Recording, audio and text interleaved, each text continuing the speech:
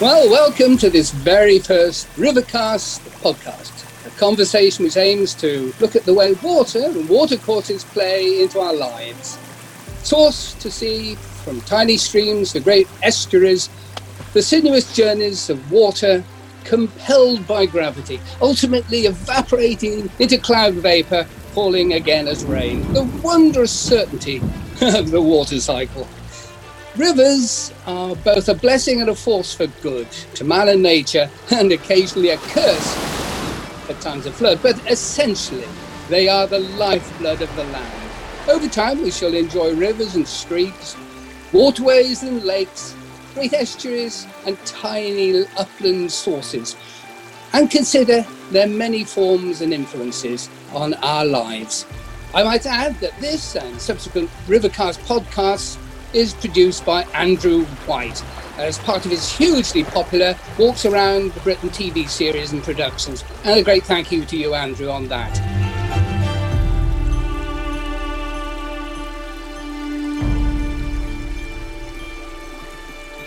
Today, to discuss with me the advent of this podcast, I'm delighted to welcome a really good friend of mine, Iain Liddell from Brunel University, London. Iain brings a love of walking and keen-eyed observation around Britain and the continent to this and many related topics of rivers and waterways. Indeed, I seem to remember you saying your last book before lockdown was in Rotterdam. Welcome, Iain. Well, thanks, Mark, for inviting me. As for lockdown, I know I'd rather be at Loch Doon, though not in Loch Doon.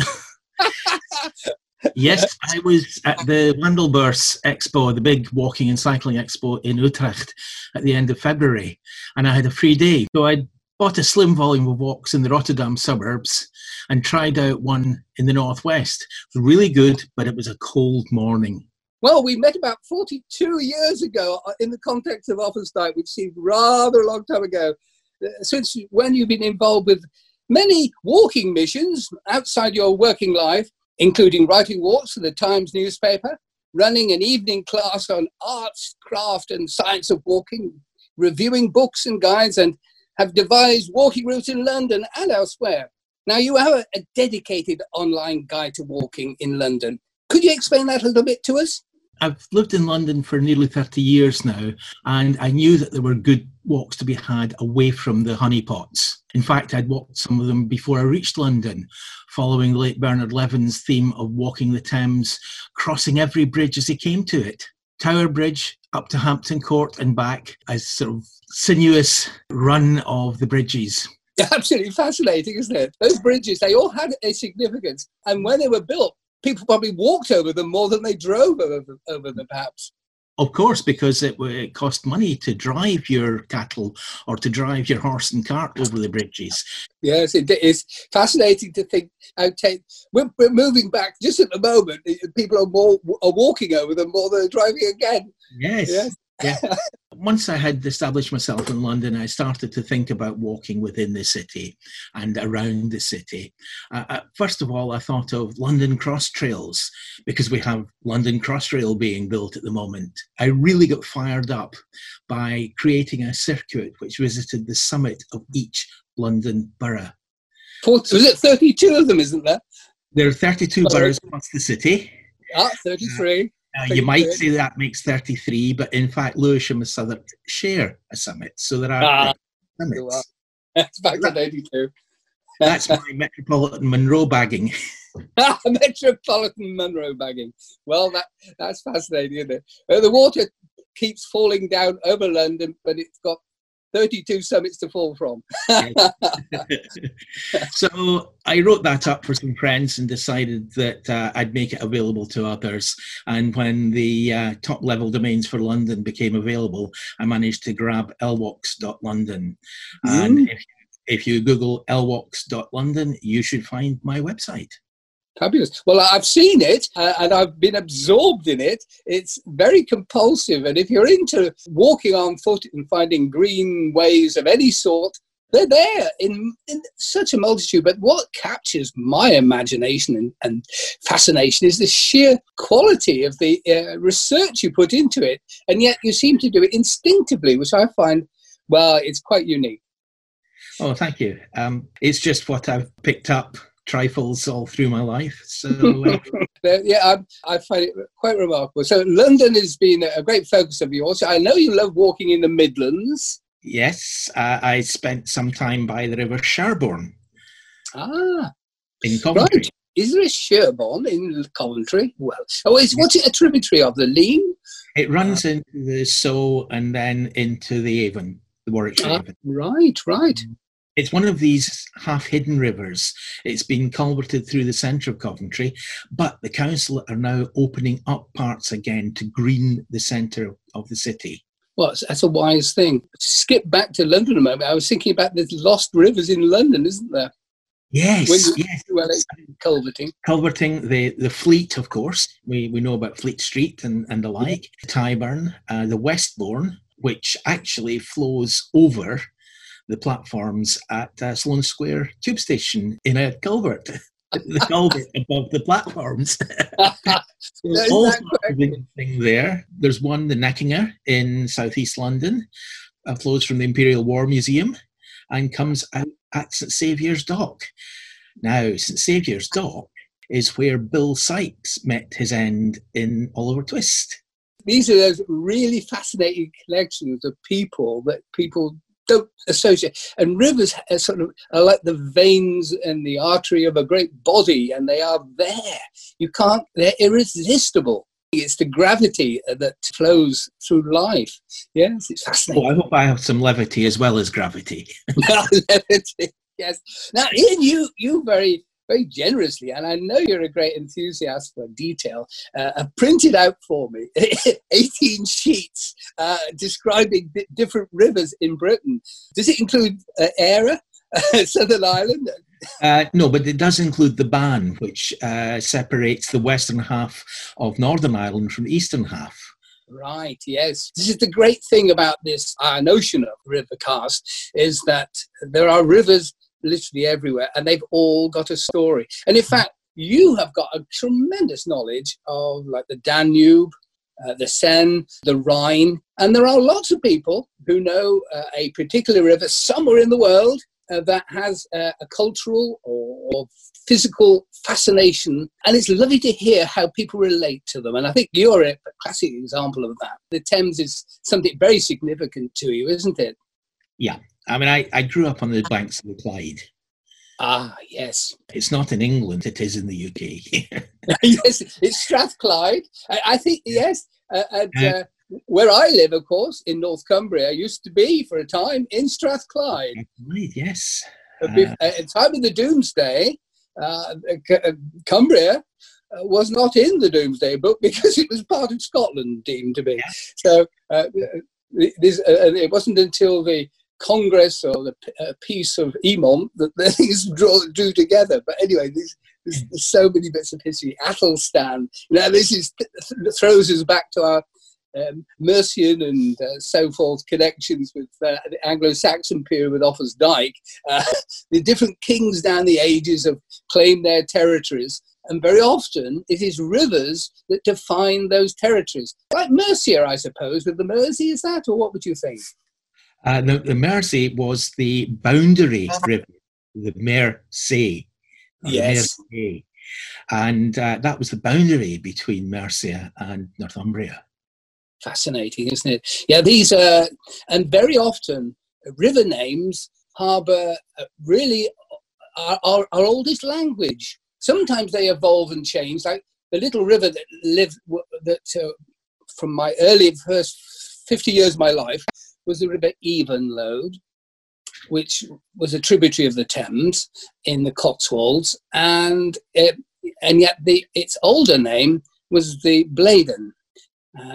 Which is, of course, where Winston Churchill was buried at the village of Bladen, and near the source is Bledington.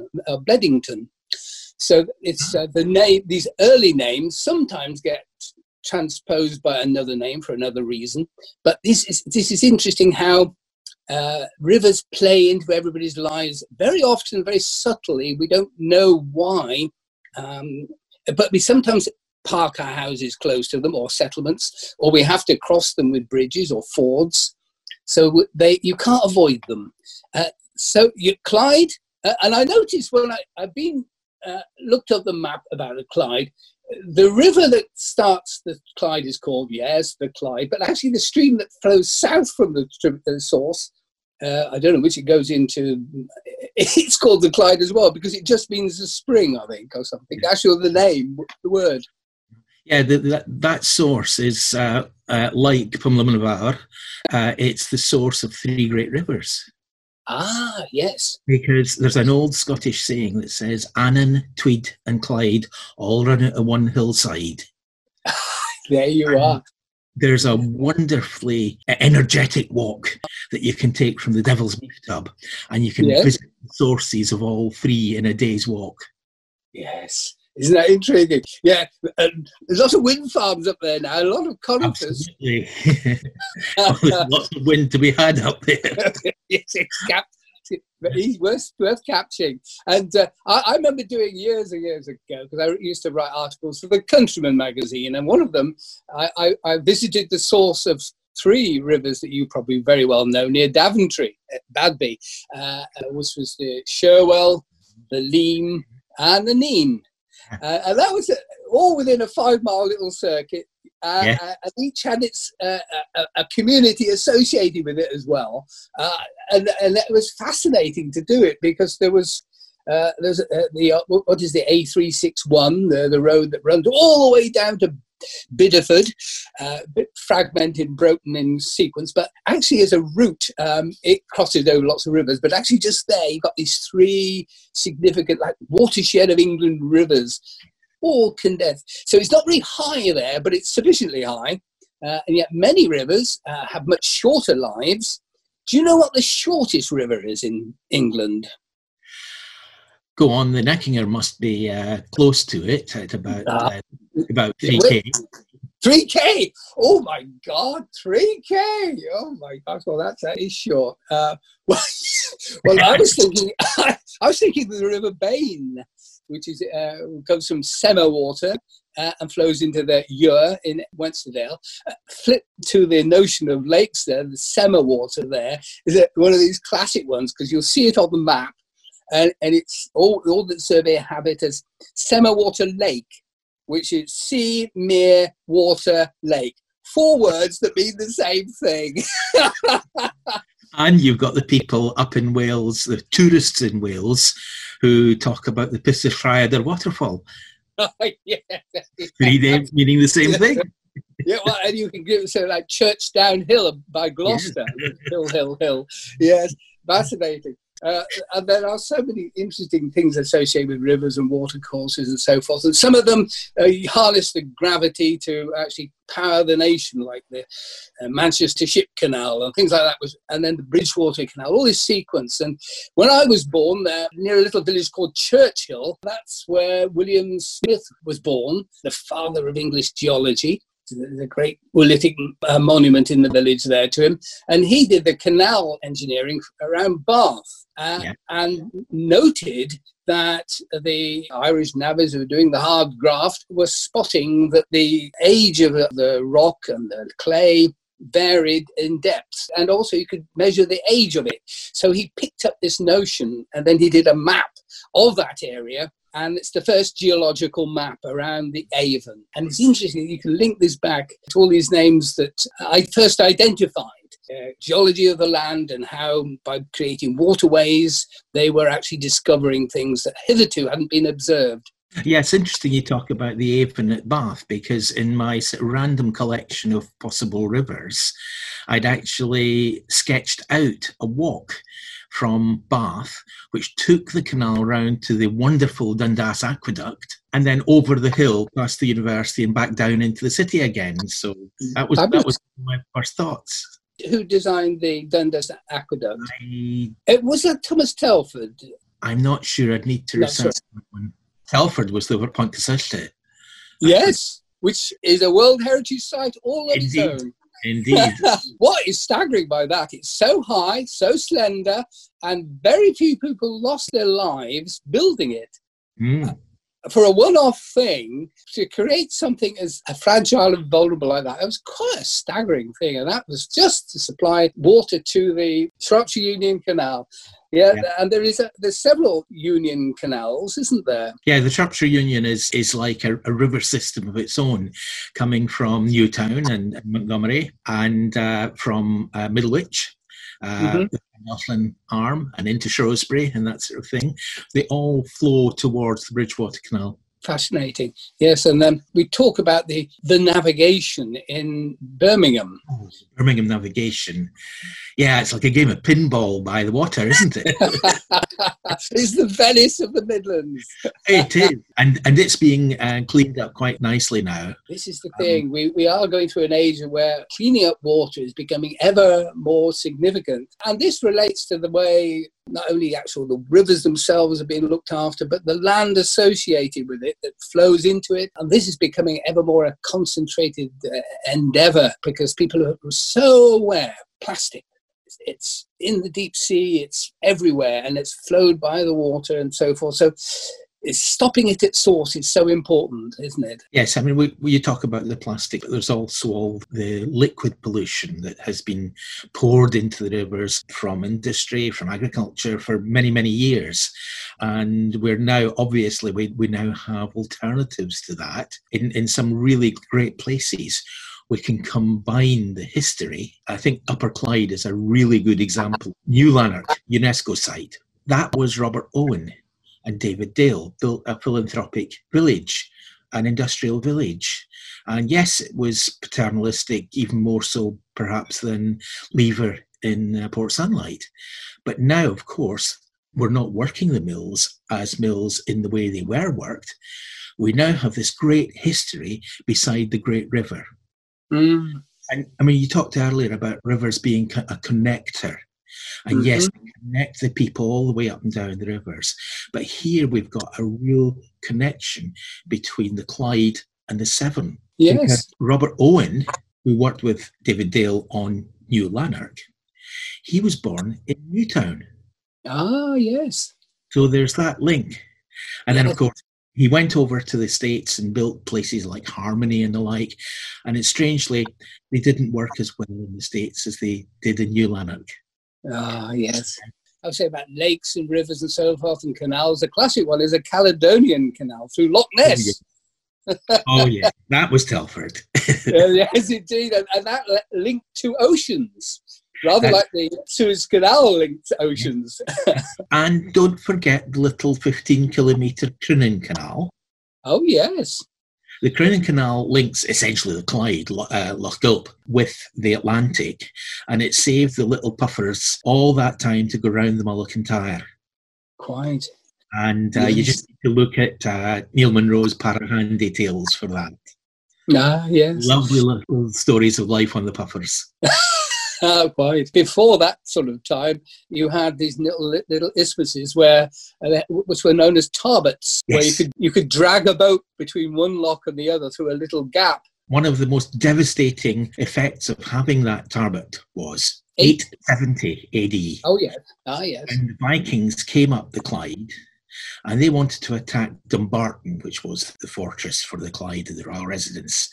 But it was too impregnable on its rock on the Firth of Clyde. So they slipped up Loch Long and they did the portage over to Loch Lomond, sailed down Loch Lomond and attacked Dumbarton from behind. So water played into that one. It goes into strategies of armies. It plays into all sorts. And lakes like Windermere and Ullswater in the lakes were used to convey slate and stone and so forth. Some rivers are navigable and some are clearly not. And those that are not function in a different way. There's this fact that some rivers are called waters. In Scotland, you've got Hughes Water and Liddell Water, named after you, which feed into the Esk. But in the Lake District, a water is a lake. I live in the North Pennines, and there are 3 little rivers here, which are known as waters.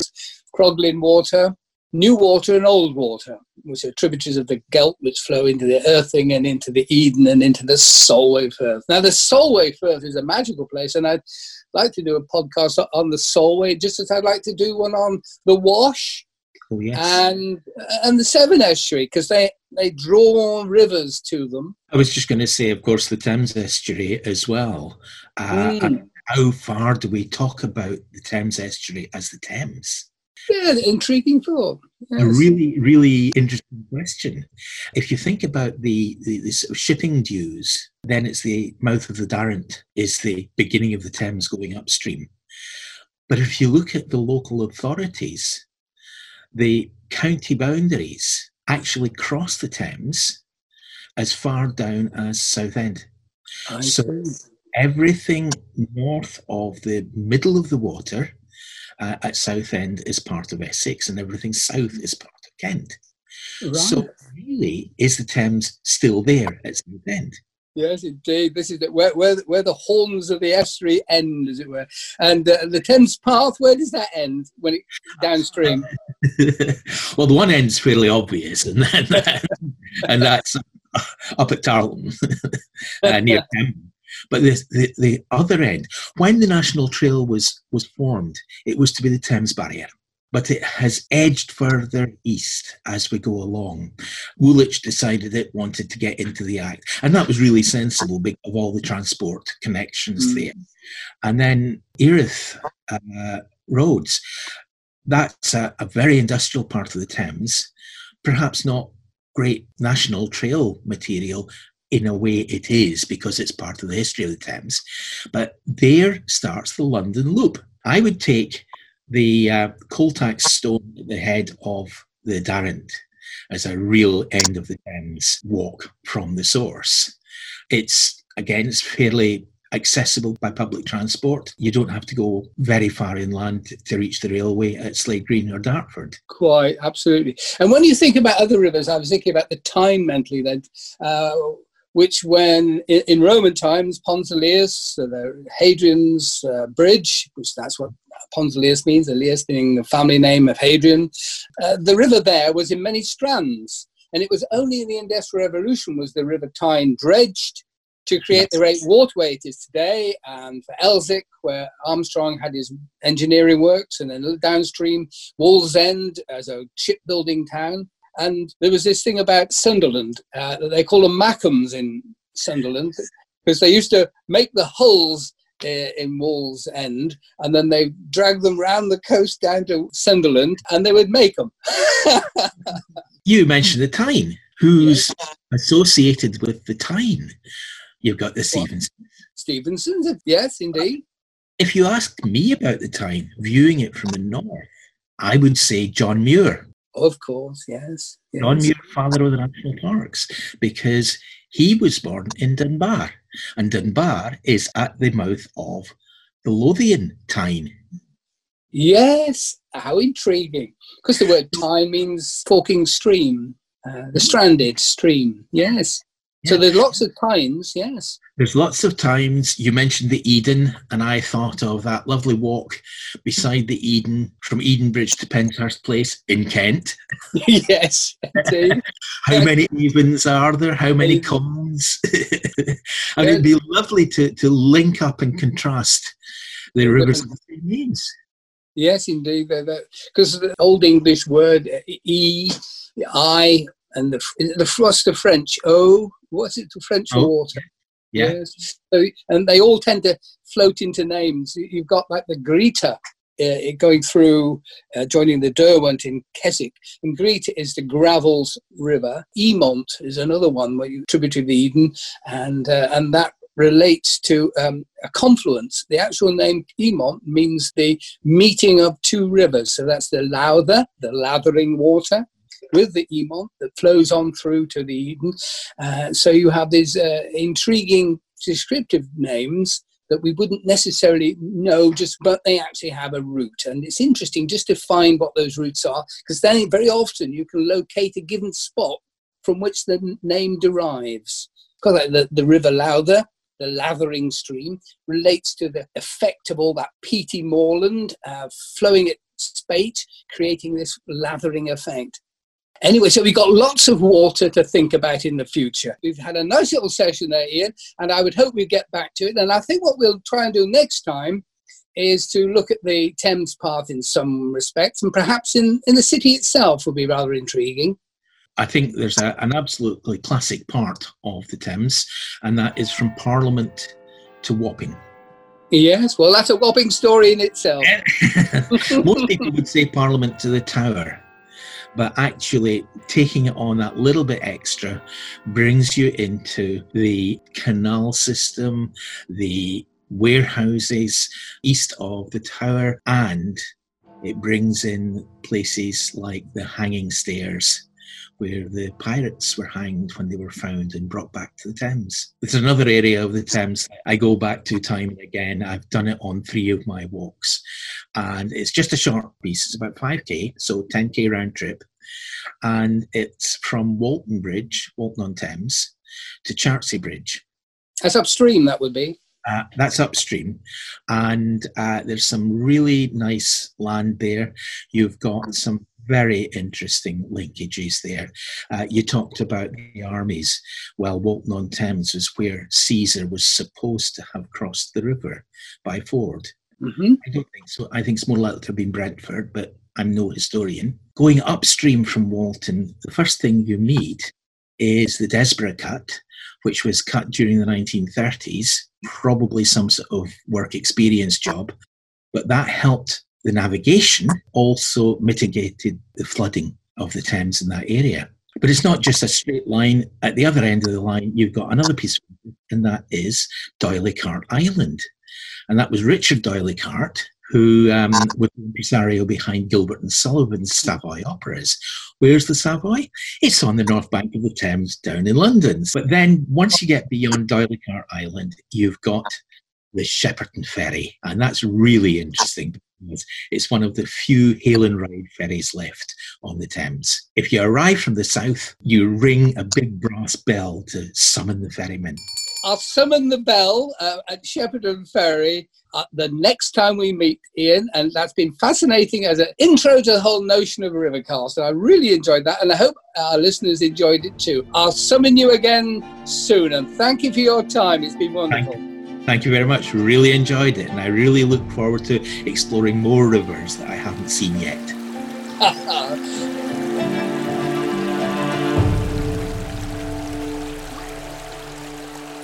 That was great fun. I always enjoy listening to Iain. He's got a great grasp of the history of a place, and he'll love sharing it with us. And he's offered to explore a little bit more of London on the Thames. He loves walking by rivers and so forth, and Westminster Bridge to Wapping may be an appealing little journey he might share with us, or the Lost River, the Tyburn, the Boundary Stream, or even the Wandle, which comes into the Thames at Wandsworth. Anyways, we'll return to Iain shortly. I've got various other people I'd like to share on Rivercast. I'd like to look at estuaries because I think they're always very significant, where a river meets the sea. So I've got somebody who really would love to talk about estuaries.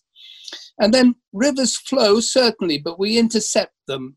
And historically, there are significant points. So I'm going to have a look at the River Tees at Pierce Bridge, just north of Scott's Corner, and look at the Roman Bridge there on Deer Street. I'm going to have a conversation with two archaeologists from the University of Reading who've been studying that particular site. So that would be significant. That's the road from Eboracum to Coria, that is York to Corbridge. And beyond that, well, I come from the Cotswolds, and one of the wonderful tributaries of the Thames is the Windrush.